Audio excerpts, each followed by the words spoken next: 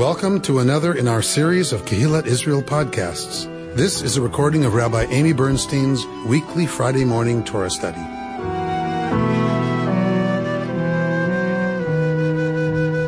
We are in Parshat Shmini this morning. We are in the Parsha where in the beginning we have the death of Aaron's two sons, Nadav and Avihu.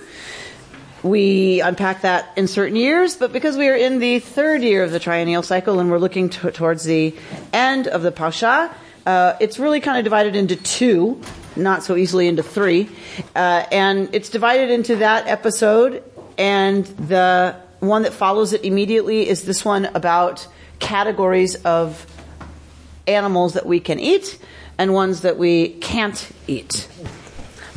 Let us begin then around chapter 11, looking at these commandments. We're just going to read for a bit, so we get the feel of the Levitical cadence and writing and the style in which a lot of this is presented.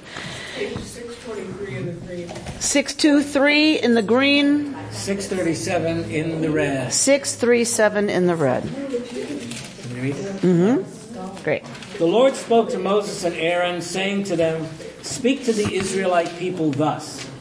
These are the creatures that you may eat from among all the land animals. Any animal that has true hoofs, with clefts through the hoofs, and that chews the cud, such you may eat. The following, however, of those that either chew the cud or have true hooves, you shall not eat.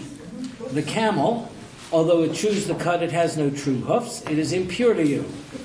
The daman, although it chews the cud, it has no true hoofs, it is impure for you. The hare, although it chews the cud, it has no true hoofs, it is impure for you. And the swine, although it has true hoofs, with the hoofs cleft through, it does not chew the cud, it is impure for you. You shall not eat of their flesh or touch of their carcasses, they are impure for you. Go on. These you may eat of all that live in water. Anything in water, whether in the seas or in the streams, that has fins and scales, these you may eat. But anything in the seas or in the streams that has no fins and scales, among all the swarming things of the water and among all the other living creatures that are in the water, they are an abomination to you, and an abomination for you they shall remain. You shall not eat of their flesh, and you shall not abominate their carcasses. Everything in water that has no fins and scales shall be an abomination for you. Go on. The following you shall abominate among the birds. They shall not be eaten. They are an abomination. The eagle, the vulture, and the black vulture.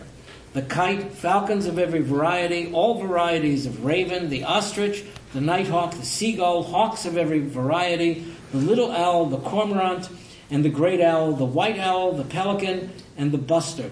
The stork, herons of every variety, the hoopoe, and the bat. All winged swarming things that walk on fours shall be an abomination to you. But these you may eat among all the winged swarming things that walk on fours. All that have above their feet jointed legs to leap with on the ground. Of these you may eat the following: locust of every variety. Yay! All varieties of bald locust, crickets of every variety, and all varieties of grasshopper.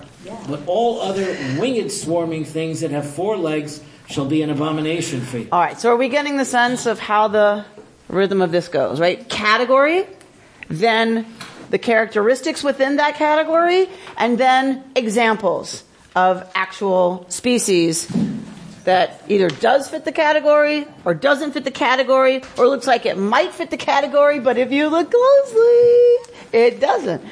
So that is what continues, and let's go all the way to the end of chapter 11. How come we don't serve crickets and things here? Right? So let's go to verse 44 of chapter 11. And by the way, all these things so far you can see. Nachon. These are all things where you could look. Discern. Right, you didn't have to know the name of the animal. Nachon. Well, kind of. No. 44. 44. For I, the Lord, am your God. You shall sanctify yourselves and be holy, for I am holy. You shall not make yourselves impure through any swarming thing that moves upon the earth, For I, the Lord, am he that brought you up from the land of Egypt to be your God. You shall be holy, for I am holy. Go on. These are the instructions concerning animals, birds, and all living features that move in water, and all creatures that swarm on earth, for distinguishing between the impure and the pure, between the living things that may be eaten and the living things that may not be eaten. All right. Given this paragraph that we've just read, which is kind of a summary of everything that we've gotten in specific, talk to me about what this paragraph tells us, these laws about what we can eat and what we can't eat. What are they about, according to the Torah itself? Okay, so holiness. What else? Purity. Okay. We say non-abomination? Non-abomination. Right? And how do we achieve, according to this paragraph, how do we achieve holiness and purity? Avoiding. Okay, so not just avoiding. Following the instructions. Obeying. Distinguishing. Yes. Distinguishing. Like Havdalah. Like Havdalah. That's the word that's used. It's from that same shoresh. It's from that same root. That we are to distinguish between the pure and the impure. We are to distinguish behaviors that make us holy or don't lead to holiness, right? There is nothing stated here that says there's anything wrong with the swine. Nothing. It says it doesn't chew its cud or have a split hoof, and therefore it is unclean to you. Doesn't mean to the Egyptians.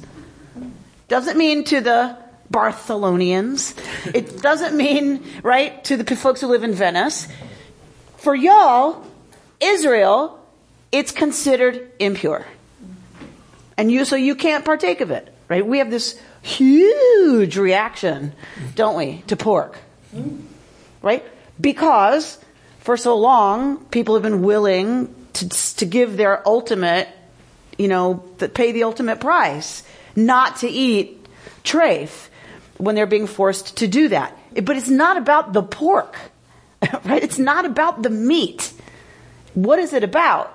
It's about having understood for so long that the way towards holiness and purity for us is to make distinctions between what we will do and what we won't do. What we'll consume, what we won't consume. That is a holy life. And taken to the extreme, I believe truly that is the core of a holy life, isn't it? What should I say? What should I not say? Distinguishing between people I want to hang out with and people who maybe are not such a good influence. Just saying.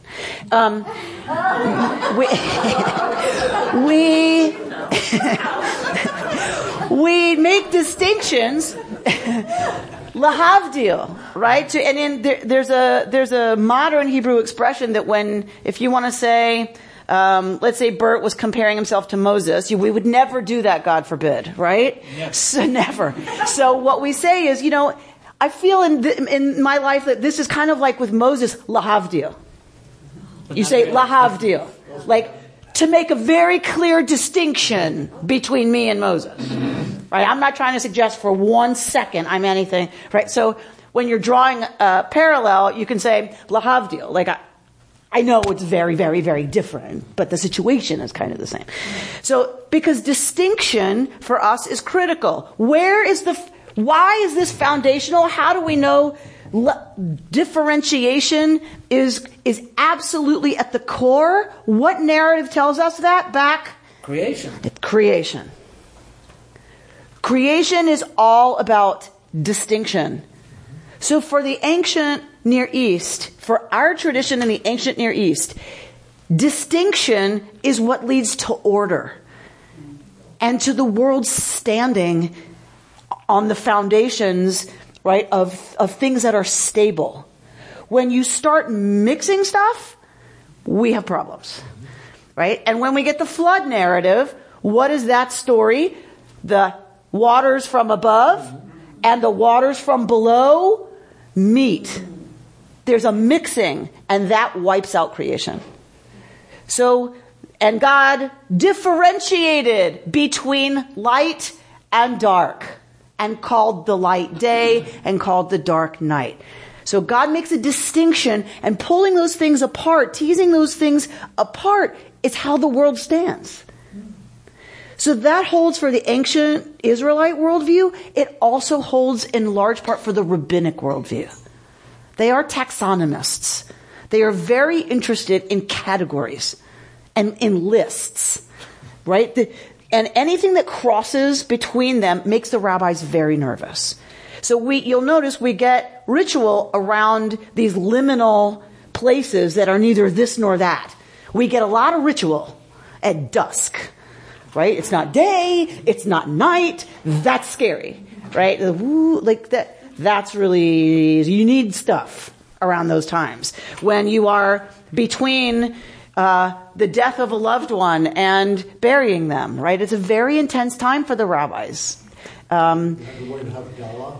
Havdalah. We make a distinction right at the end of Shabbat to also bless the work that we're going to go do in the week.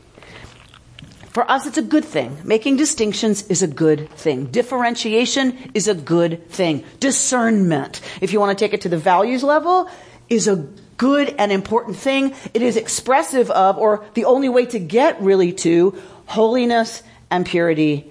And the other thing that's, I think, important to know about this, meaning it's not kosher for y'all, but it's fine for somebody else, is that in distinguishing and in making distinctions, we thereby become a distinct people. Right? It is not that the swine is bad, so you have to avoid it.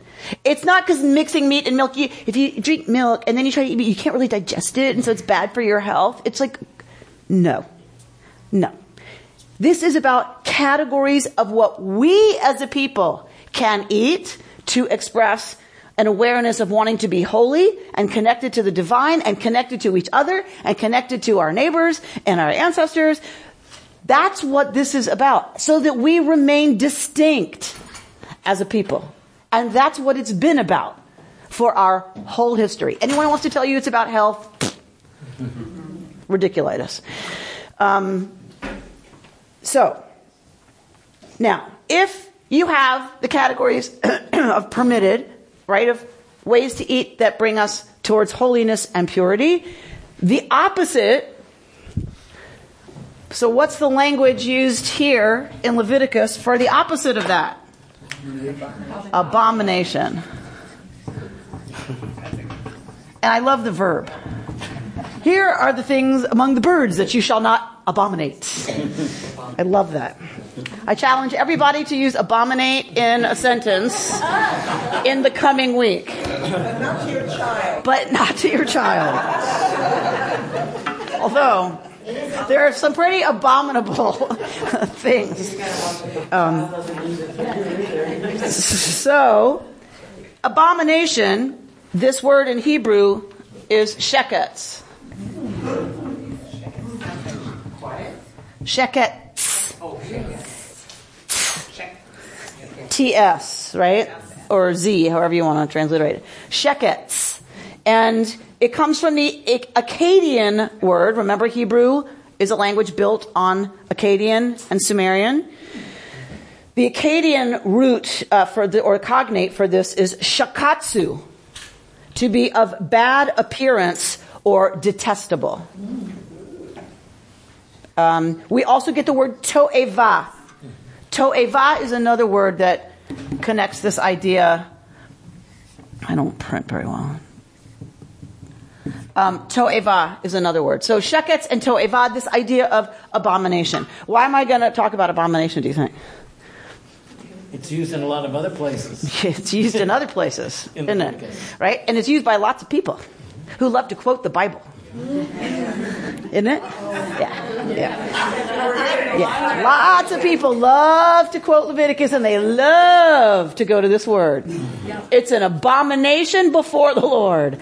Indeed, there's lots of stuff that's listed as being abominable. All right.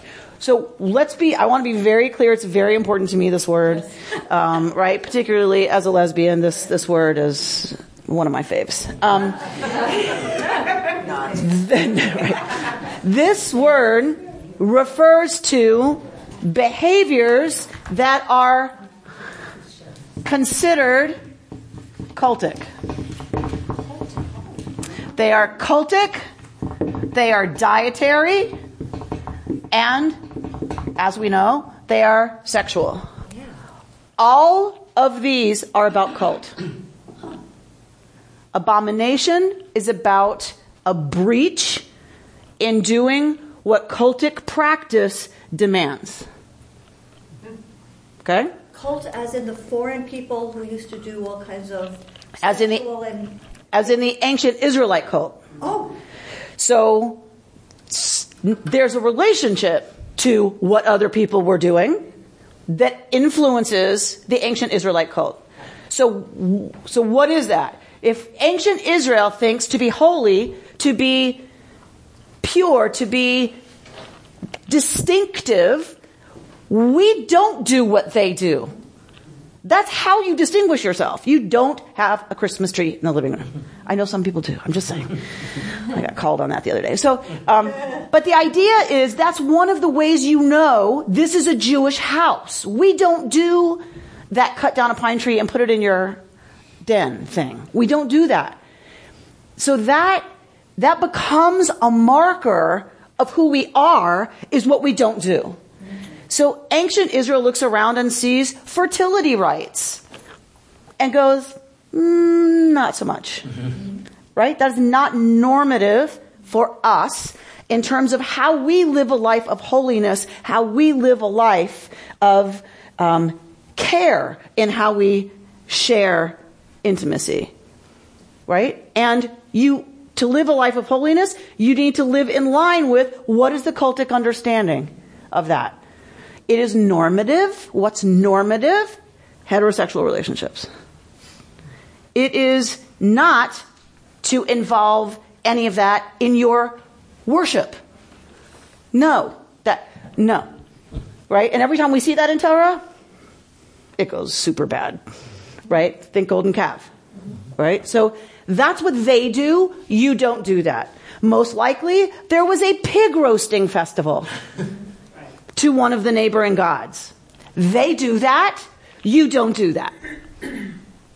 There's lots, there's a theory that they used to take as a fertility rite, boiling, seething a fetal kid in its mother's milk and womb, like in the womb, and then eating it.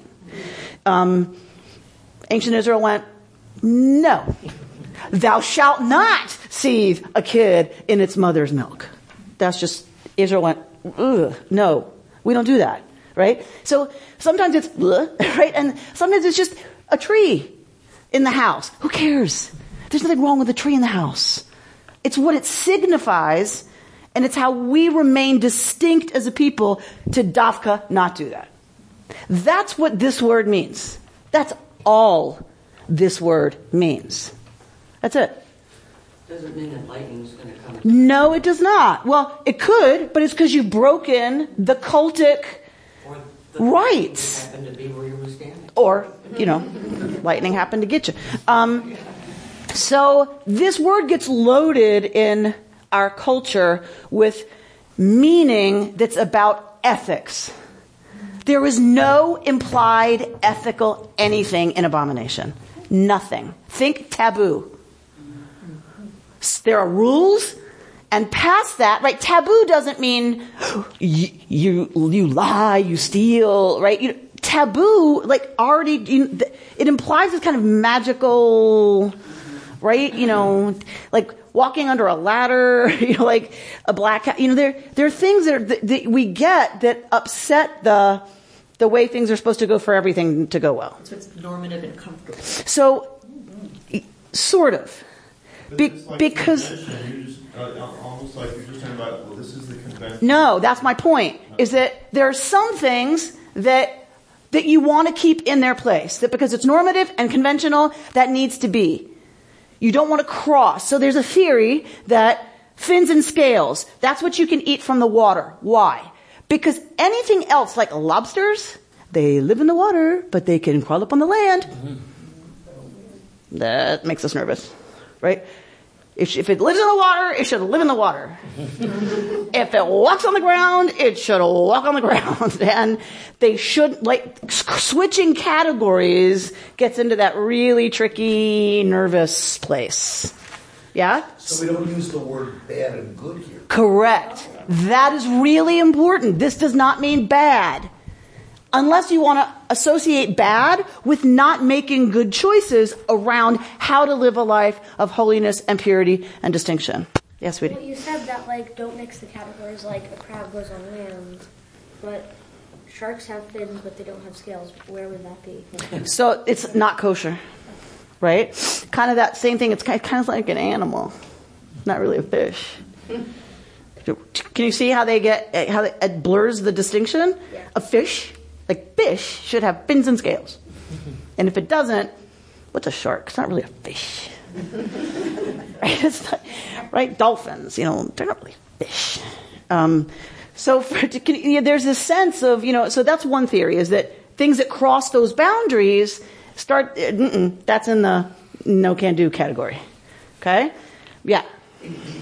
That in Leviticus 19, the sexual prohibition, they're not bad and good. I always sort of assumed that this was the need to procreate, which is why it was there. That's not the case. Are you saying it's not the case? No.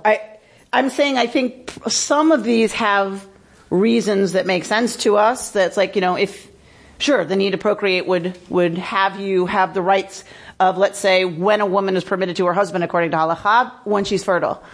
Right? So definitely. It was about having children. It was about growing as a people, for sure. But the cultic things around homosexuality, and by the way, it's only men. Just saying. I gotta pass. It's only men. Why? Why is it only men? Men were writing it. Women didn't count. Didn't really matter. It's whatever. The rabbis talk about it as it's not seemly.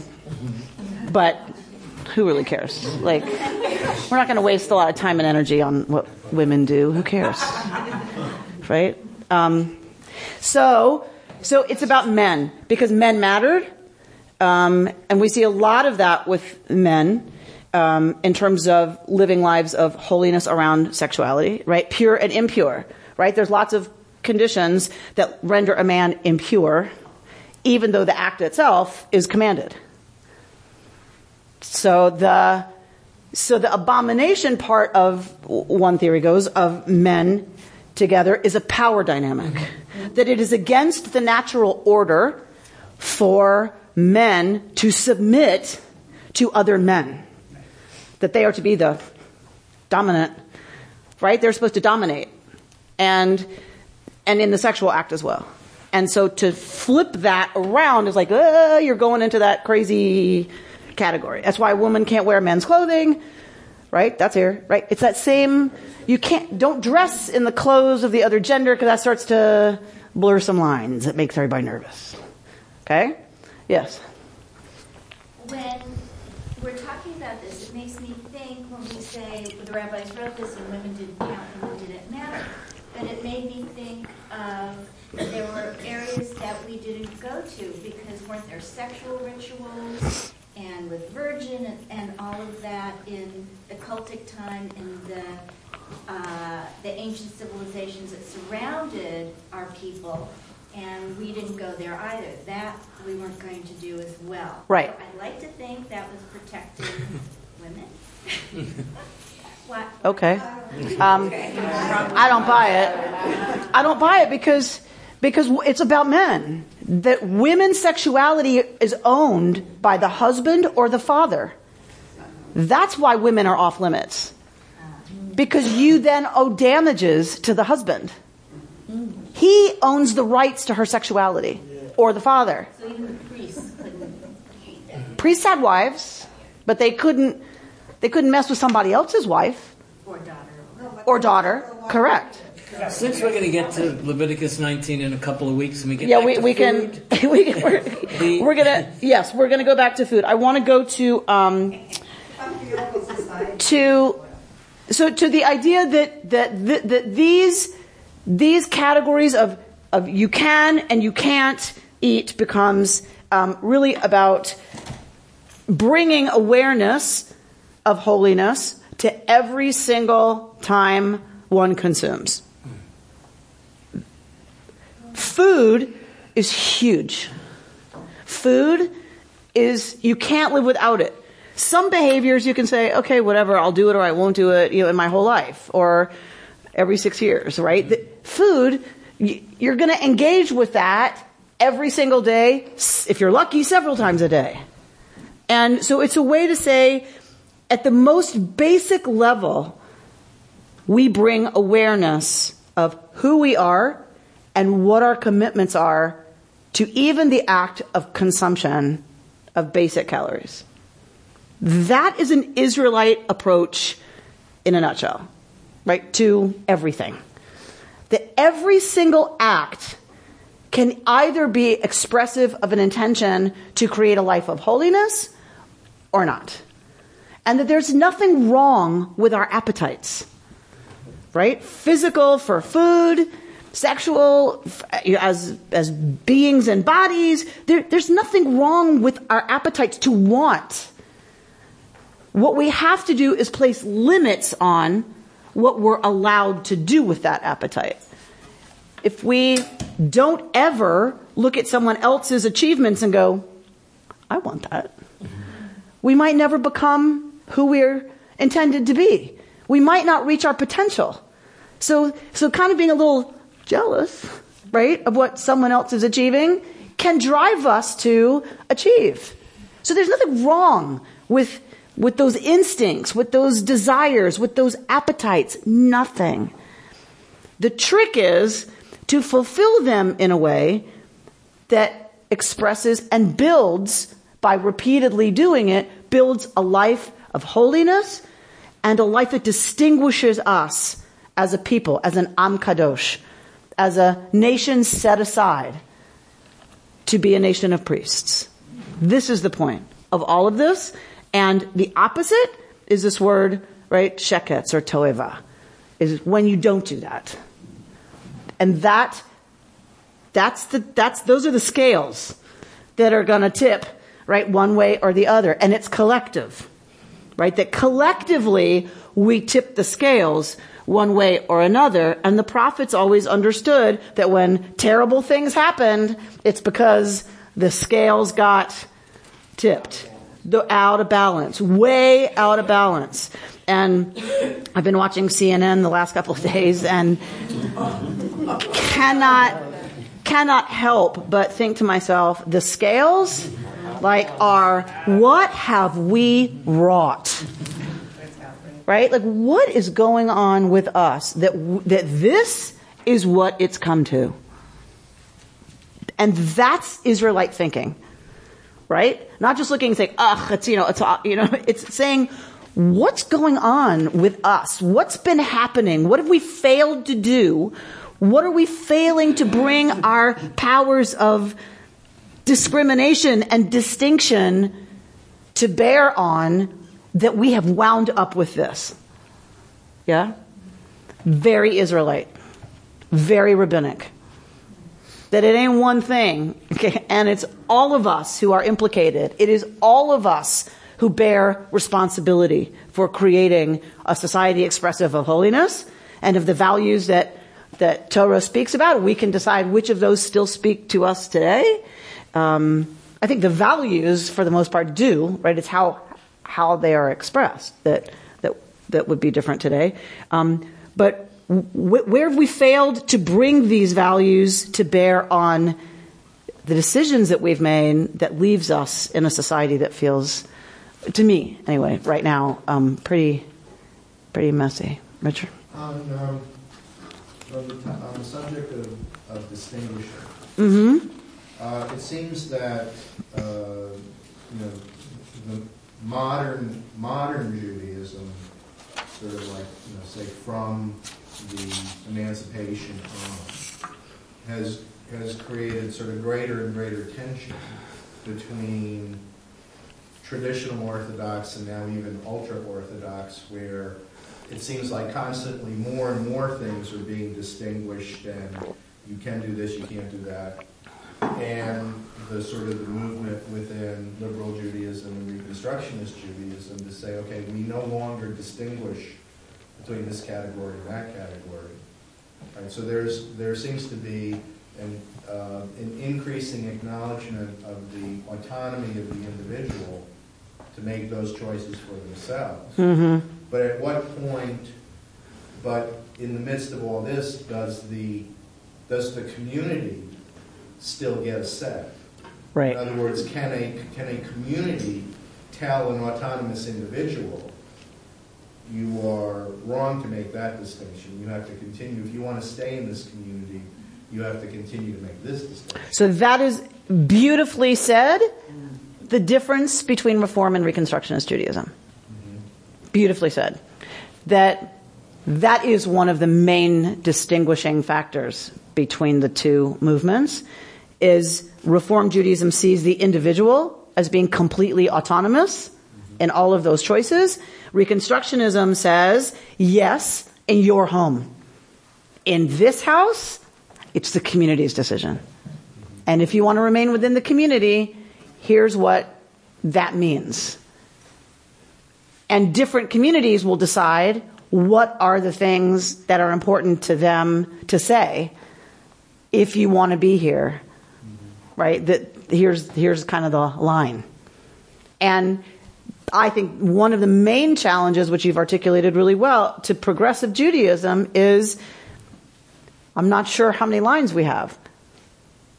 That, right? What do we say? If you want to be part of this community, here's how we understand ourselves, and here's what that means. What do we say? This is the conversation we were having at Hartman was, are there any heresies anymore? Right? What are we ready to call heretical to us? Not by any other definition. If we take all the hoopla off that word, are there heresies for this community? I think yes. I would like to think yes. And intolerance is one of them. Right? Like that, if you want to be part of this community and you're going to come in and say, you don't get, bye-bye. Right? That people are, need to respect each other's views and choices and whatever. So that's one of them. Do we have others? I don't know.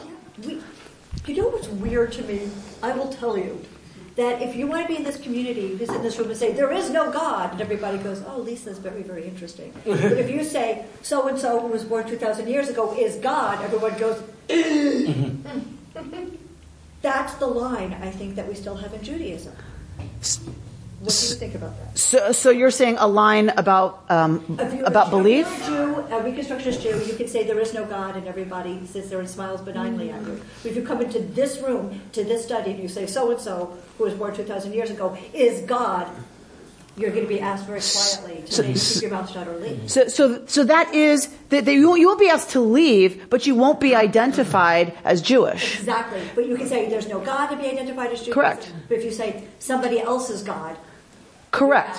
You're not because that remains a distinguishing factor, right? That belief is not a factor in terms of whether you believe in God, whether you believe in this, if you have a particular belief, that makes you now Christian. The other, yep. Right? So, because that is a religion of creed. And if that's your creed, then you've now read yourself out of, right, the Jewish community. So, and it's interesting. It's a line for us. It's not a line for Jews for Jesus. That's true. Right. I had this argument with a, air quotes, rabbi of a Messianic synagogue, and I just thought at one point, I cannot believe I'm having this argument. But it's like, and what I finally said to him was, but we get to determine, I'm not saying it makes any sense. It doesn't have to. We as the Jewish people get to determine who's a Jew. Not you. Not you. So once you cross a certain line, I get it that y'all think that's fulfilled Judaism. But we say you are no longer Jewish if you believe that, right? And so, because he wanted to argue with me that I don't get to define for a Jew, right? Who's a Jew? And I'm like, yeah, we gotta do. Right? It's funny, I was following Richard's reasoning down a different path than the answer you gave. I was looking at that as saying the development, Richard, I mean, in between the eras now, the modern era and the ancient era, which has gotten farther apart, where the ancient era, a community would expel someone who didn't literally follow the exact belief. And it seems modernity says, hey, we're individuals. There's no expulsion anymore. You can be and do whatever you want to do. I think you respond and say, no, in this community, we're a community. We, quote, expel you if you're intolerant. Did I misunderstand either side of this? Okay, I followed you till just that last statement. So I think, correct. I think Richard is saying there's less and less things that we say if you don't, and it's not belief. That was one example of a belief. But in general, none of this is about belief. This is about behavior. So there are behaviors that if you don't engage in them or do the opposite of them or whatever, it would have put you, outside the Israelite community. We don't live in those kinds of communities anymore. Right. And I think we all would agree there are some behaviors that we would say are beyond what's acceptable. Do you have an example, following Richard's thought, of what would be a distinguishing trait today that we... So, for example, I went to a conference of Jews at a Reform conference. Right. I got to the lunch line, and I'm taking my food. I'm taking my bagel and my tuna and my cheese and my cream cheese, and then I get to the platter of meat. And I thought, okay, well, that's odd, right? There's all this dairy, and then there's the trays of meat. So I went to the person who put together the conference, and I said, so I'm not trying to start anything. I know I'm an outsider. I just have a question. Why is it that at a Jewish conference, right, I'm tripping along just fine, and all of a sudden have to make a decision, am I going to eat meat or dairy? At a Jewish conference, I feel like I should be able to go through the line and dafka this one place, not have to think about it. Like, whatever's out is going to follow at least broadly the concept of kashrut. And the answer was because everybody gets to decide for themselves, do they want to eat meat or dairy for lunch today? Yeah. You didn't have to take the meat. What's your problem? Right. Essentially. So Reconstructionist Judaism would say, no way do you put out a platter of cheese and a platter of meat. No way. Never. You have your kid in the preschool here. They get their instruction. This is what you have to bring. So you are the equivalent of the ultra-Orthodox. Maybe. Reconstruction is... But it's... I never thought I was coming to an ultra-Orthodox. I know, right? So it's a communal... Because what it's saying is communally, when we eat together as Jews, we're not going to serve shrimp cocktail. Even if people eat that. We're not going to serve it. In this building, by the way, you can't bring treif in here. We like it that way, right? Because it doesn't matter what people do at home. They are free to do what they do at home. We don't judge what people do. Truly, we don't. We want people to make their own good choices about their own lives, whatever that looks like. Here, communally, when we eat together in this space, it follows broadly, very broadly, some understandings about kashrut. And that was the decision of the community, not... Correct. That was the decision of the community to have that be... This was the Religious Practices Committee, and I was involved in getting this policy together, which was done a number of years ago, and we did a bunch of research. You're talking about the Reconstructionist movement. most Reconstructionist synagogues, we found out, are vegetarian only. Oh. Because it's not just an issue of mixing of meat and milk, of which there's, how far do you go, blah, blah, blah. There's all kinds of questions of that. There's a question of kosher meat. Who says it's kosher? And do we accept and support that particular rabbinic authority? Because kosher meat doesn't come from heaven and just fall out of it. Kosher meat is meat that a rabbi somewhere, an Orthodox one, has said this meat is kosher. So there are a lot of different senses and feelings about that, but nobody who was involved said we shouldn't be kosher in some sense. And the reason behind it was because we felt that we wanted to have a sacred space in this building. And that part of that, whether it wasn't so much that God said so, but it was tradition, it was definition of Judaism, we wanted to do that. And also as an educational tool. Right. And it really worked. I mean, my 2-year-old is now 20, and it is something that there is an identity that came from that. It's not the identity the Orthodox kids have, and so there was a culture shock, but at least there was an awareness. There was something and a respect that we don't do that because there may be other people that have more stringent beliefs, and this way we've got something that everyone can be comfortable with. If you've ever talked to people who are kosher, okay, there's a question of, are you kosher in? Are you kosher out? Are you kosher only in your home? Right. I know some people who are they were kosher in their home, and then they go out to a Chinese restaurant, and have shrimp. And for them, that was completely consistent. Right. Because we each make those distinctions for ourselves. Pam, then Linda? I was going to say that the whole issue of eating is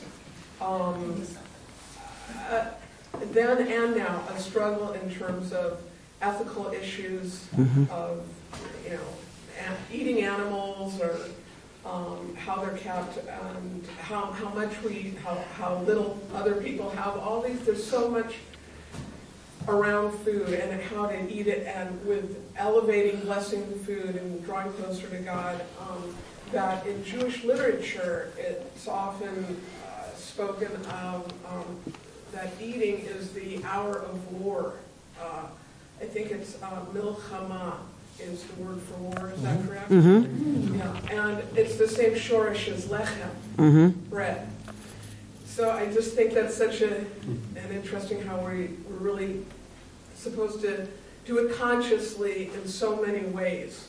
And having these distinctions help us to do that by elevating, not just... And how many wars are started because people don't have food, right? I mean, was one of the basic reasons for war in the ancient world, and even now, right? Scarce resources leads you to take someone else's farm, right? Because you need to eat, and awareness. So partly going back to this and moving to that is, what are our communal understandings, to your point, Richard, of distinctions that might hold meaning for us based on the values of Torah, if not the behaviors of Torah, right? So that's where I think progressive Judaism could be leaning in harder and doing more, because yes, I think those distinctions have fallen away in terms of the behaviors of Torah, but I like to believe that the values of Torah should be informing way more conversation about proper consumption. I mean, in this building, we don't use single-use water bottles. Right? We have these on the bima. They're hideous. But we try to educate, we try to send a message that we don't use single-use plastic in this building, right? We have a stance in this building on downstairs in the ECC, chemicals that are only environmentally, meaning to people too, friendly, right? And recycling and TerraCycling, which is upcycling, and really putting in our children an awareness that there are ethical concerns around consumption and our behaviors around consumption. And I feel like we could be doing more to really lean in. But if you look at the Coalition on the Environment and Judaism, COJO, their website, there's amazing materials that take texts from Torah and completely reread them as being absolutely about the environment, absolutely about our behavior around consumption. Diane? I was very interesting for me because when I converted, my husband being Jewish and from Hungary, I went to his house and his mother was serving cold cuts with ham. Yet when I wanted to take a utensil from that drawer, you can't use that. Oh, wow! It took a long time to figure out what kosher means. She said, well, I didn't cook it. Oh, she doesn't cook the ham. But I don't know how to explain that, but it's very But the fact is that it was so hard for me for many years until because it doesn't make sense, right? If you don't grow up with it, it doesn't make sense. And that's part of the point. It doesn't make sense. Well, she distinguishes. Right? She distinguishes. It doesn't make sense, and it's not supposed to in terms of these behaviors. In terms of cultic behaviors, it doesn't need to make sense. That's part of the power of it. You do it because that's what we Jews do. Right? Again, back to, Richard, what you were saying is, those, I think, are no longer compelling outside of Orthodoxy. That it keeps us a distinct people, I think, remains compelling, and is why some of us do the kashrut behaviors that we do. It's about a positive identification with the Jewish people. But I do think we should be coming up with more distinctions between things based on Jewish values that we consider to be okay or not okay. Right. I was just going to say I was raised by civil rights people, so I was raised with the values every day, and when I came to KI, even when at the preschool, it was a little bit. It was, of course, everything goes. A lot of people weren't Jewish or didn't have a Seder, and I sort of wanted to know, well, what are our values here? Mm-hmm. That was never clear as a member. Oh, good. Honestly, it wasn't. Right. And I was raised so much with the values. And even when I was a kid going for the lunch line, it was a little bit, they've got ham today? No, I'm Jewish. I can't do that. I don't need to tell them, but I'm a little bit distinct.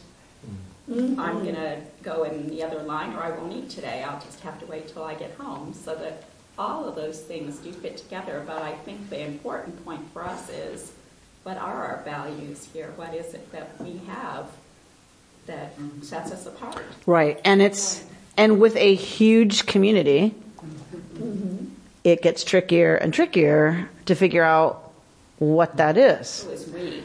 Who is we? Is it a majority? Right, 1,000 families with everything from conservative Republicans to Blanche and Reuben.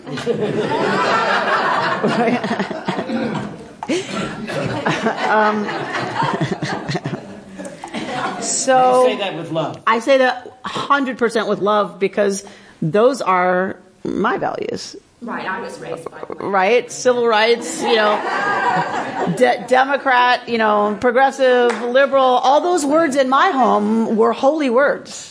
That's the sacred. That's the sancta right there, right? Other folks are really conservative and really on the other end of a lot of those issues in our community. And it makes articulating our values super tricky. Well, the value one of them can be respect. Correct. In other words, just because people don't agree with me, I feel that I'm really good about that, is I'm very respectful, and I think you have to, that has to be one of them, is respect for others. So which takes me back to intolerance, right? So that if we can't respect each other's difference of opinion, for me, I feel like that's a heresy, right? Because we can't function then if people aren't safe. Richard? So would a potentially useful word in this discussion when we're talking about, for example, distinguishing and kashrut and eating and things like that is the ever more popular notion of mindfulness, in the sense of that if you want, what's mindful eating other than, not only deciding what you're eating, but thinking about where it came from, what the chain of production was, all that sort of stuff, and not sort of like, you could be as kosher as you want and still down your sandwich in 10 seconds with that. Now you hit on the eternal struggle within a tradition. Because now you're talking the prophets versus the priests.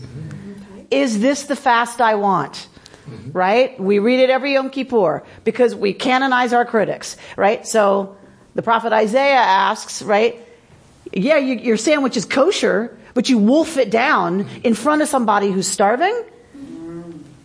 So does your kashrut, do you get to check the box? The priests say, technically, yeah.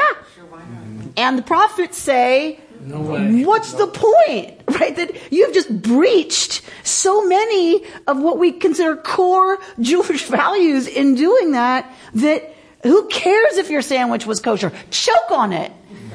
Right? And, sorry, I got a little animated there.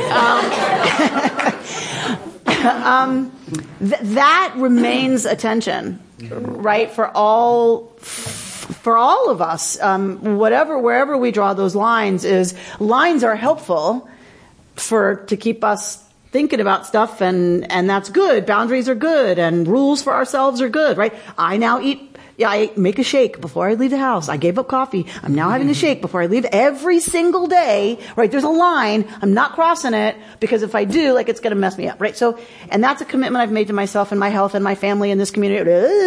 That's great.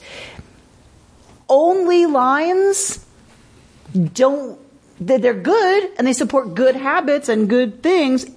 It can't just be lines, say the prophets.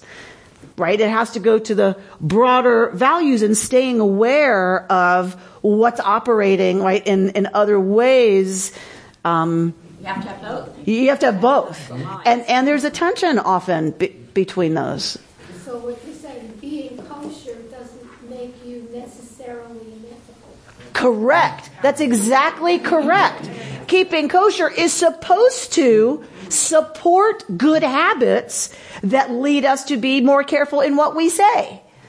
If we're careful about what we eat, right, it's supposed to help us attach to other parts of our peoplehood, which says, right, you don't speak negatively about other people. And the challenge is that often the one does not lead to the other, right? It becomes for its own sake. And I'm righter than you and kosherer than you. And my hashgacha is stricter than your hashgacha. And so my meat is kosherer than your meat, right? And when that starts, that is not only not the point, it is against Jewish values, right? To be all about me and what I eat and how good I am and all that. Pam? One of the reasons that I've read of eating an animal that regurgitates its food, that it's an illusion for us to examine and re-examine our actions. Lovely. I've got, is somebody ready to run to the copier? That would be lovely. I've got something I copied. It's either on the copier or on my desk. So it's already copied. Yes, this is why I should not get here early. I think I'm quoting Mordecai Kaplan. Okay. Either that or Rabbi Rubin. Lahavdil. No, same thing. He said that the important thing is to be able to take the Torah seriously without taking it literally. And the values thing, because the other piece is, do we have to make up our own values? Do we just make them up as we go? It's nice to say everything I do should be guided by values. To me, and this is part of the value of Reconstructionist Judaism, is it saying the value thing is very important, and the place you find them is in Torah and Jewish tradition. You don't have to make it all up yourself. Right. But you don't have to take it literally. And then the challenge becomes, how do you do that? Right. Well, there are parts we want to take literally. Yeah. Right? Right. Lo ta'amod al dam re'echa. You shall not stand on your neighbor's blood, right? That we want to take that literally. Don't do that, right? Really don't do that. Ten Commandments. The Ten Commandments, right? There's some we want to take literally, and certainly other parts of it from which we derive meaning that is not attached to the fundamental truth. So, by the way, footnote: if anybody wants to see the KI kashrut policy, it's on our website. Because we know you're dying to. It's on our. No, it's actually very interesting. It's on our website. have All right. a mitzvah here. It would be interesting. Go to chapter 11, verse 42. It's page 642 in the red book. If you look at the Hebrew, you don't have to speak Hebrew or know Hebrew, but I want you to look at the Hebrew. Verse 42, yes? Yes. Kol holech al gachon. 1, 2, 3, 4 words in, yes?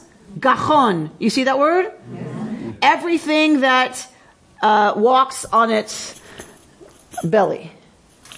Big Vav. Big Vav. Big Vav there. That word, it got gone.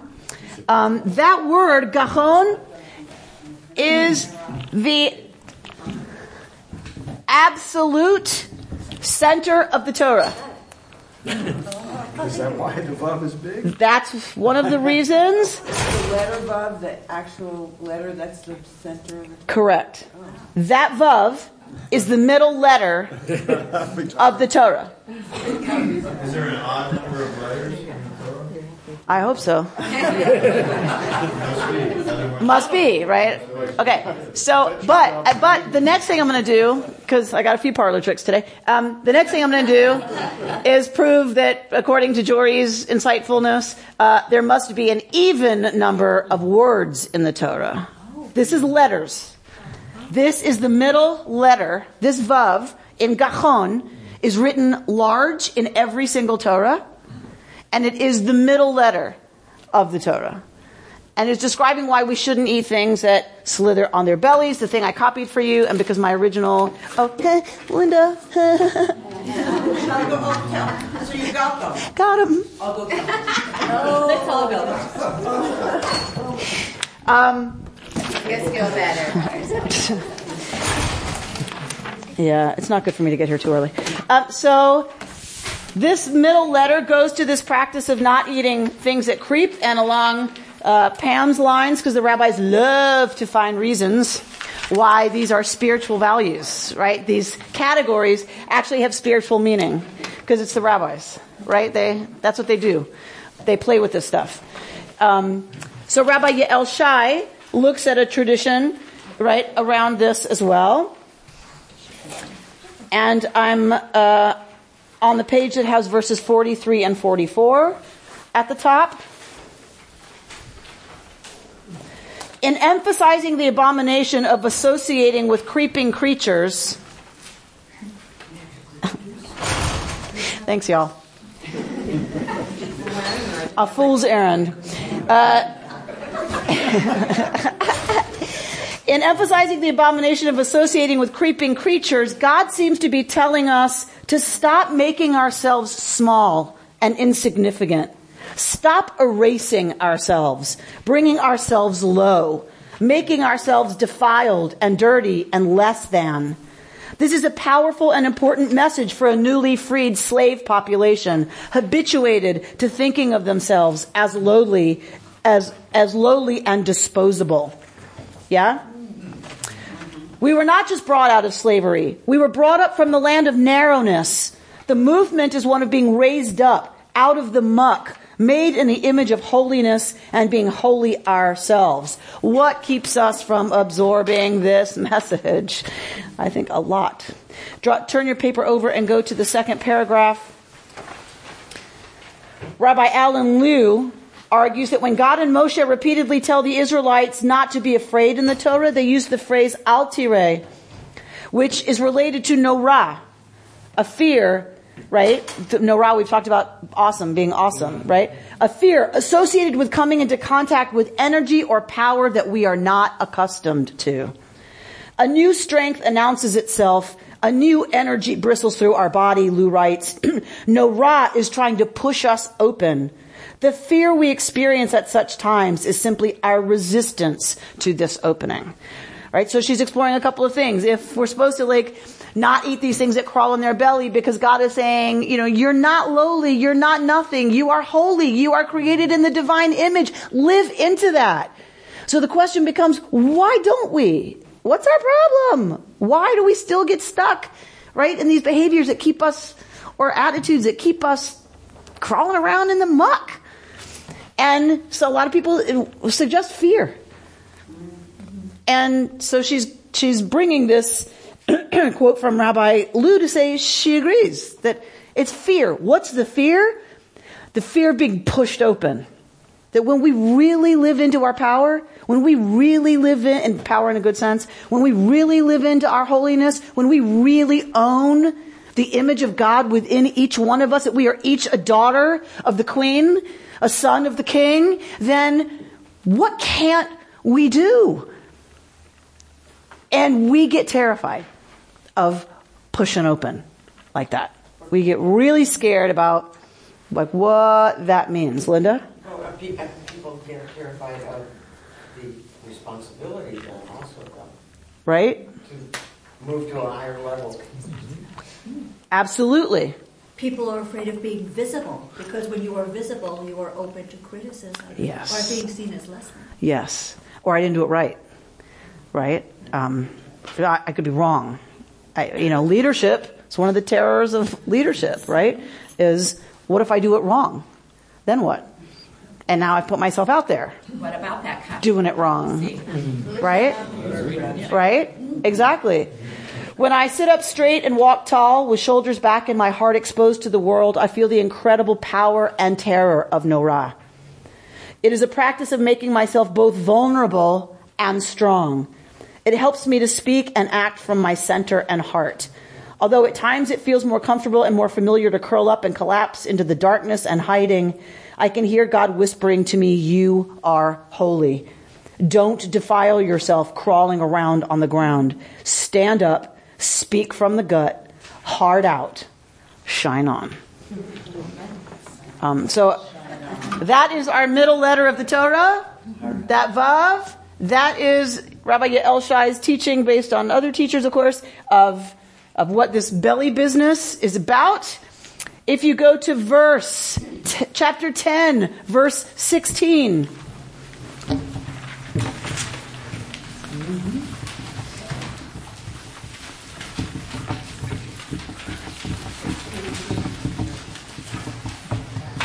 Chapter 10, verse 16, we're going to close with this. Chapter 10, verse 16 says, So, chapter 10, verse 16, Ve'et se'ir hachatat. You see the Hebrew? Ve'et se'ir hachatat, darosh darash. You see 1, 2, 3, 4 words in, words 4 and 5 of that sentence. You see those? Yes. Darosh, darash. 635 in the red. 635 in the red. Last pair. Those are the two middle words of the Torah. We just looked at the middle letter. These, if you count words, are the middle words. So going to Jory's logic, because there are 2 of them, that tells us there are an even number of words in the Torah. These are the center 2. Why do I love this? And I should teach this in B'Shem Omrah, in the name we never teach unless we teach in the name of our teacher or we're stealing. And so my teacher this week was my Chavruta partner, Rabbi Chana Lehner of Boulder, Colorado. And she taught me this, that these are the center words in this week's Parsha of the Torah. Why was this such a great conversation? Yes. Go for it. So this shoresh, Daled Resh Shin, drash. What is drash? Teaching, expounding. Interpretation, expounding. In this case, your English translation says, then Moses inquired. Darash, right? Doresh, darash. So he drashed. In this case means seeks to understand.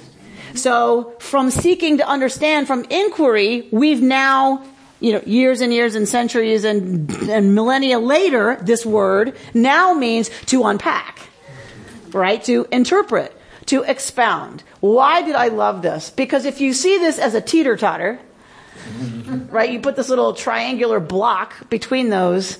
The whole Torah literally hinges on this drash and this drash.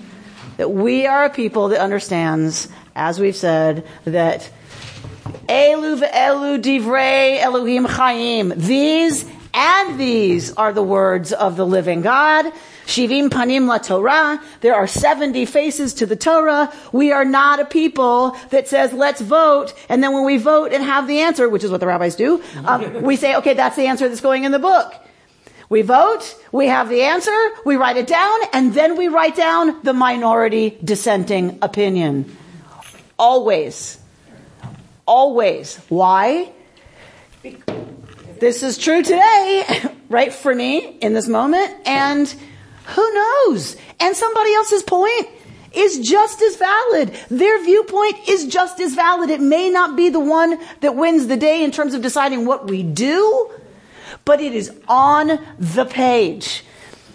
We surround the text with argument. That's what a Talmud is. The text is in the middle and everything around it is arguing. Because that's how we get to truth. That's how we get to what we're supposed to do. How we're supposed to figure this mess out is to continually drosh, to inquire, and to continue to put forward with the courage that takes our answers, to listen respectfully to the answers that are different from ours, because the whole thing hinges on gam v'gam. This and that. Shabbat Shalom.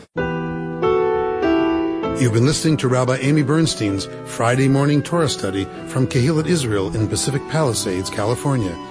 For more information, go to our website, www.ourki.org.